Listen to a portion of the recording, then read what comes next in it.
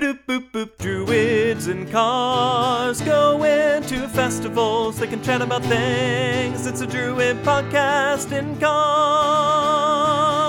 Do do do do do do do. Sometimes the best parts of festivals are the discussions that surround them, reflections on what we did and heard, anticipation of what's to come, and processing what it all means in relation to our spiritual work.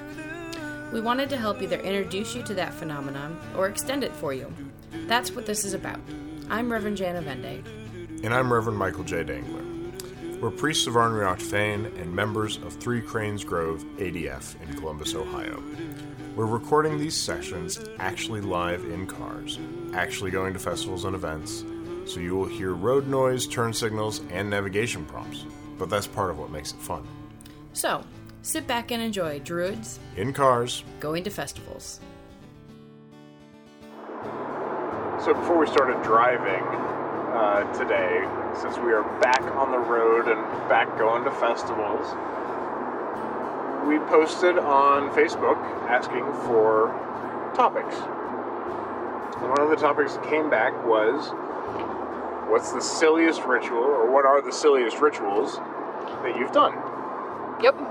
And we've done a few silly rituals. I know I have. I assume you have as well. Yeah, I would like to, before we get into silliest rituals, remind folks that we have an episode that makes me dissolve in giggle fits on ritual bloopers that you should listen to.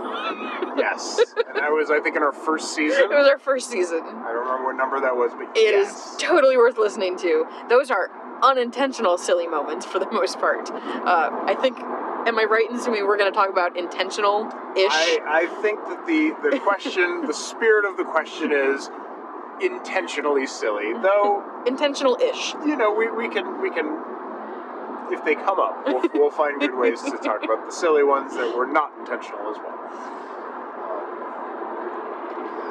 So, I will go ahead and kick this off because the silliest thing that I have ever done, I think,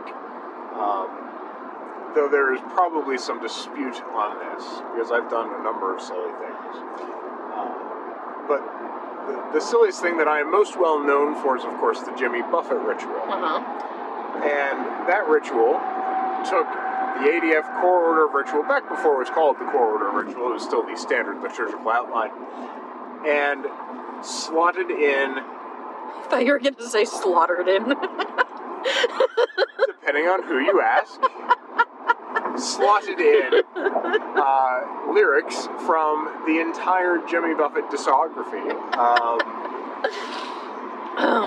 up to probably 2003, 2004 at the time. I think Beach House on the Moon was the most recent CD that had come out. And there's a song on there that had inspired most of this, which is Beach House on the Moon. It's actually the song that inspired most of it, because within it is a very apt description, I tend to think, of a gatekeeper. I'll play it for you later. Okay, I am not an avid listener of Jimmy Buffett. That's okay. I don't dislike it, I'm just not an avid listener. But, so, I took as many lyrics as I could. I grabbed Son of a Sailor for the Ancestors, for example. Beach House on the Moon for the Gatekeeper. I used Lone Palm for the Tree. It was a fascinating exercise. The processional was, thank God the tiki bar is open. And I performed this at Trillium many years ago. And that was, I think, the second time that I performed it. The first time was at Summerland, back in, I think, 2003 or 2004, when Six Night gave me their blessing, and I ran with it, and I handed out parts of Jimmy Buffett lyrics, and sometimes people knew the tune, and sometimes they didn't, but we had people dressed in grass skirts and coconut bras, and I was in my Hawaiian shirt and lounging on a fold-out chair, and we had a blast. We had margaritas for the Waters of Life. It was quite the sloshy fest. Now, did you have and or use the Jimmy Buffett Oracle at that time? I did not. I had not considered applying Jimmy Buffett lyrics to the format of the Homeric Oracle, which is where that came from initially. Mm-hmm. Yep.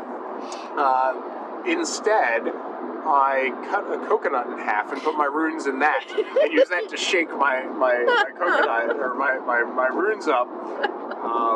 Like you were shaking a drink? Exactly. It was brilliant, except for the fact that, well, you can't leave runes in a coconut, I found out, because they get moldy. Oh, that's cool. So I lost a set of runes that way, but that's okay. That's okay. It was still a lot of fun. Now the rest of us will learn from your mistakes. Yes, and not store our divination devices inside coconuts. Yes. If you're interested in the Jimmy Buffett Oracle, however, you can find that on my website, chronarchy.com. We use it at Cantlos every sometimes. year at our Druid moon that's the song moon. There is also a Rush Oracle now, thanks to Lisa. That is in the same format also, so you can use Rush lyrics instead of Jim Buffett lyrics if you prefer Rush. So we did that at Summerland. You know, behold the waters of life. The blender goes on. We all have our blender goes on. Naturally, how else are you gonna get your sloshy margarita? And Six Nine did a wonderful job with the waters, I have to say. Blender goes on. Lovely. And then at Trillium, we did the Jimmy Buffett right there because it was a hit at Summerland. I don't know why, but it was a hit. So we did it, and at that Trillium is when I met Art Shipkowski, who, of course, is the author of the lyrics of our theme song.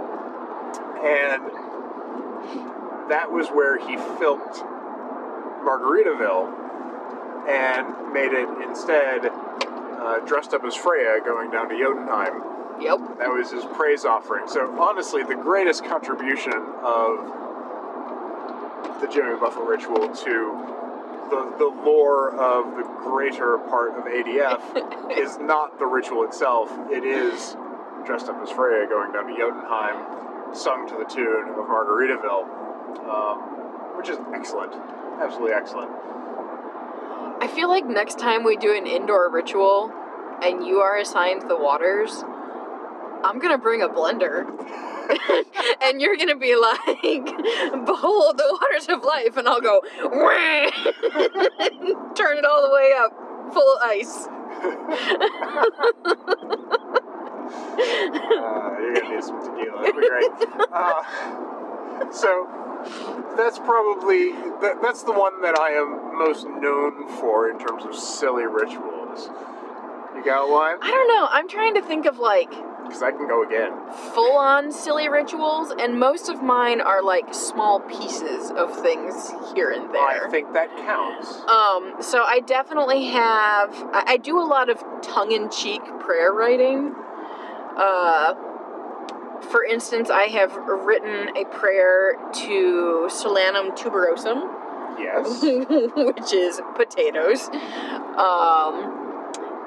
Thanks to autocorrect on my phone, I have also written a prayer to Garnish. Garnish! That which decorates the side of our plate. Not quite the king of the internet, that one. No. It's the gatekeeper that stands between the edge of the table and the real food. Naturally. So, I've got that. I have my how to write an invocation, which is, hey, you're a god! Yep. And I've written some ancestor prayers that I've intentionally said, hey, you old guys. I mean, Yes. So I don't know that I have, like... I'm trying to think if I have any, like, full rituals that have been intentionally silly. And I'm not sure that I do. So, it's worth mentioning, of course, one year the Grove did an April Fool's Rite, and we did it with the Muppets. We call it the Muppet Rite, and... That was Statler and Waldorf as the outsiders. Yes, Statler and Waldorf were our outdwellers, and for those who are not well versed in the Muppets, those are the old men in the balcony. The theater box. Yeah, and my friend Brian brought actual Statler and Waldorf Muppets for this rite, and he and I played the outdwellers. And so, in your mind's eye, I wish for you to envision Nicole at this point in time, probably about 2005, 2006, walking up to treat with the outdwellers, or Brian and myself. And having you guys Muppets shouting shit back at her. Yes. It's not often, and I'm not often proud of this, but in this particular instance, I am quite proud of the fact that in the middle of the evocation and the middle of the treating with the outdwellers, I left Nicole speechless. Standing there looking up at us, saying, "You asshole." And for reference, you know, we were a little what's the word I'm looking for? We were just a bit binary on this particular rite. It was Kermit and Miss Piggy as our deities of the occasion. Scooter with his clipboard and making sure everything runs fine backstage was our gatekeeper. Okay. We sang Rainbow Connection. Naturally. We had... Did you sing the original version or Rob Henderson's version? The original version, because I don't think that Rob Henderson had filmed that yet. Okay. I could be wrong. I don't think that we knew about it yet. Okay. And then, if I remember right, it was either Gonzo and the Chickens, or I think that might have been the Nature Spirits. Yeah, it was a fabulous ritual. So what I'm taking away from all of this is we were a lot more fun a long time ago. Is that, I mean, partly yes, but what I was going to go with the looking forward aspect, which is that as long as I've been part of the Grove, I don't remember any of these. So we clearly need to schedule something. I think that we do need to schedule something, yes. I don't know that I would want to do the Jimmy Buffett ritual again. I had so much fun doing it. No. Great, I think we can plan something completely new. Yeah. We should do something. Other things that we used to do, many, many years ago, we used to do a solstice ritual. Oh, I've done those. Yeah, okay, I've done those. Were you there when you vaulted over my friend that I brought for the first time? No, that was not it, but that's a point worth mentioning. I think we've got on our list talking about recovery from mistakes. I think we talked about it in the bloopers episode, actually. We probably did. I don't think I was there for that. You weren't, but I think I talked about it. Yes, it was pretty good. But at that one of those solstice rites, I ended up with, because we were just looking for any kind of music that would work. So for the fire, we used "Come On Baby Light My Fire" by The Doors, you know, that sort of stuff. But Seamus found some Norwegian death metal band for the gods and goddesses, and so that part fell to me. So I sang Norwegian death metal as part of the rite. We can reprise that. It was as hilarious as you can imagine. We can reprise that. It was terrible. Not only did I not know the tune, but I was just guessing. And so I belted it out as best I could. And this was we didn't actually have a reserved space, so we were just in a random spot in the middle of the Metro Park. So, yeah, that was fun. And that, I'll bet you that particular script is still somewhere on our site. Including the death metal lyrics? Yes, including the lyrics. If not, I'm sure I have a copy of it somewhere. But, yeah, so we did that. And then at Wellspring one year, at Brushwood, I was early on in my many years in ADF, I was very clearly not only Druid, but also Discordian. There's still vestiges of that sitting around here and there. But I ran an Erisian High Mass at Wellspring. Like you do. I bought Krispy Kreme donuts and orange juice, and we ran an Erisian High Mass. And Isaac Bonowitz came, and he participated in it with me. So, yeah, the founder of ADF, I ran an Erisian High Mass with him and followed the instructions. It was great. It was all sorts of fun. So I've done a couple of silly things from time to time, and I don't mind doing more. I always enjoy doing more. One of the traditions that we used to have, and I almost mentioned this on our officers' chat, because our bard was mentioning that he hasn't quite figured out what we're going to do yet for Cantlos, which is our song month. And I will probably mention this later on the chat, but we used to just do a fairly regular ritual with a little bit more singing thrown in, and then we'd do Druid karaoke afterwards. I remember when I found out about that, I was like, guys, we have Beatles rock band. We could totally do it again. It would not be out of line for us to do Druid karaoke again for our Cantlos Druid Moon. I think it would actually be useful, a wise use of our time. I'm not going to disagree with that. Yeah, all of my silly moments, I think, end up being off the cuff, just small snippets. Yeah. Throughout things. Well, those add up after a while, though, and sometimes they become tradition. I mean, you heard me at our autumnal equinox, right, at the very end, thanking inspiration for the honey from the suckle. Well, and so I would consider kind of the ritual roulette that we've been doing for 3 years now at autumn equinox. Certainly. To be a silly that's ritual, and I mean, I did that because there was one year where I don't remember if we just didn't have time to plan or what happened, but I was like, why don't we just pull names out of a hat? And we did. And it's been awesome. And it's become our tradition, and I love that. Basically, we throw all the names in a hat, we write down what people don't want to do. Mm-hmm. And Corbin this year put a wild card in my collection of names when I wasn't looking. So at some point I'm pulling names and I go, wild card? What are we supposed to do with the wild card? And then my son was like, I'll do it. It's like, okay, let's let the 4-year-old do this part. Yep. Yeah, it's really nice because it takes a lot of pressure off of folks too. Oh yeah. We give them a part they can read if they want. Yep.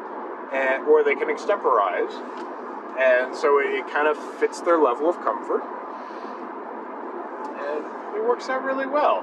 And people get to have fun doing parts that they wouldn't normally do, assuming they're not too scared and say they don't want to do that part. Yeah, it's probably my favorite one to be Wingwalker for.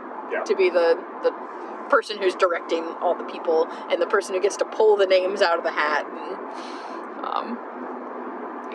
Yeah, and it's kind of fun to watch how the order falls as well, because sometimes it's just it makes perfect sense as to who gets pulled for what. Yep. So I really enjoy that particular ritual innovation of yours, and I'm glad that we get to continue doing it. I'm glad that everyone likes it. Yeah, honestly. It's a lot of fun. I thoroughly enjoy it.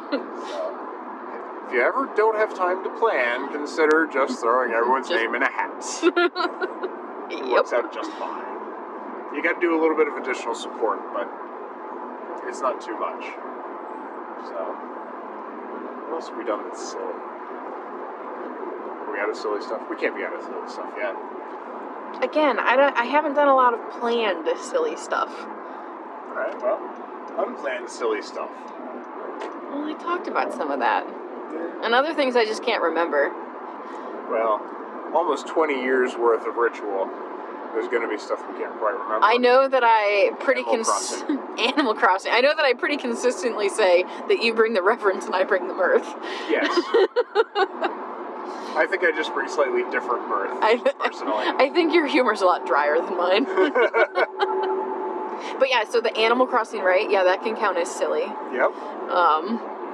Where I wrote an entire ritual. I think we've talked about it before, but wrote an entire ritual to be performed in Animal Crossing, using the emotes from Animal Crossing and the flower divination.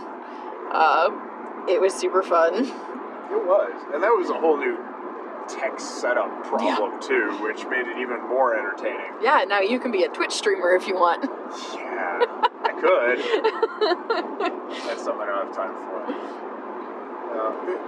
There's a lot of room for that kind of creativity and silliness within ADF, and it's funny because we're a bunch of druids and druid-adjacent folks, and sometimes it seems like we would be stuffy and dry. Well, and I think it's really important that, A, we don't take ourselves too seriously to the point of, like, stuffiness and dryness. And B, if your religion isn't a joy, like... Why are you doing it? Like, maybe pick something different to have as your hobby. I don't... Yeah. But, like, we should experience the joy in our religion, and that, for a lot of times, for me and others and you, comes out as silly giggling. Like... It does. It's one of those things that I appreciate the Cranes, I appreciate you, I appreciate my family for not only putting up with it, but also embracing it, because I've met a lot of people who just don't embrace mirth in religion. Yeah. And I don't understand it, much as you don't. And it sometimes makes me feel kind of sorry for them, frankly. There's so much good stuff that you can get. I mean, the most basic banishing that I have is to banish with laughter. Mm-hmm. You know, old Chaos Magician Maxim, banish with laughter. You exist in this space that is too stuffy, and you can take yourself too seriously, and you can end up brittle and broken if you can't bend in the wind. And being able to just say, you know what, we're going to have fun, we're going to enjoy it, and that is how this is going to go. That's got a lot of advantage. It's got a lot of advantage. Thanks for listening, and there's more to come. We welcome your ideas and questions. If there's something you would like to hear us discuss in a future episode, please drop us a line at druidsandcars@threecranes.org. If you'd like to donate, you can do so at threecranes.org/donate. Druids and Cars Going to Festivals is a production of Three Cranes Grove ADF in Columbus, Ohio.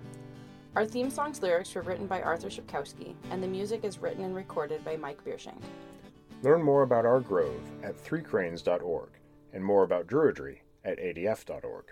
As always, keep circulating the tapes, and let us pray with a good fire.